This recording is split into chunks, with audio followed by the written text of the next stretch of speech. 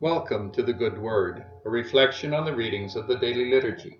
I'm Father Carl Esker, a Redemptorist priest. When we pray the Our Father, we always say, "Thy kingdom come." Today's readings ask us to look into our hearts and see if we really mean those words, and what is their effect on our lives.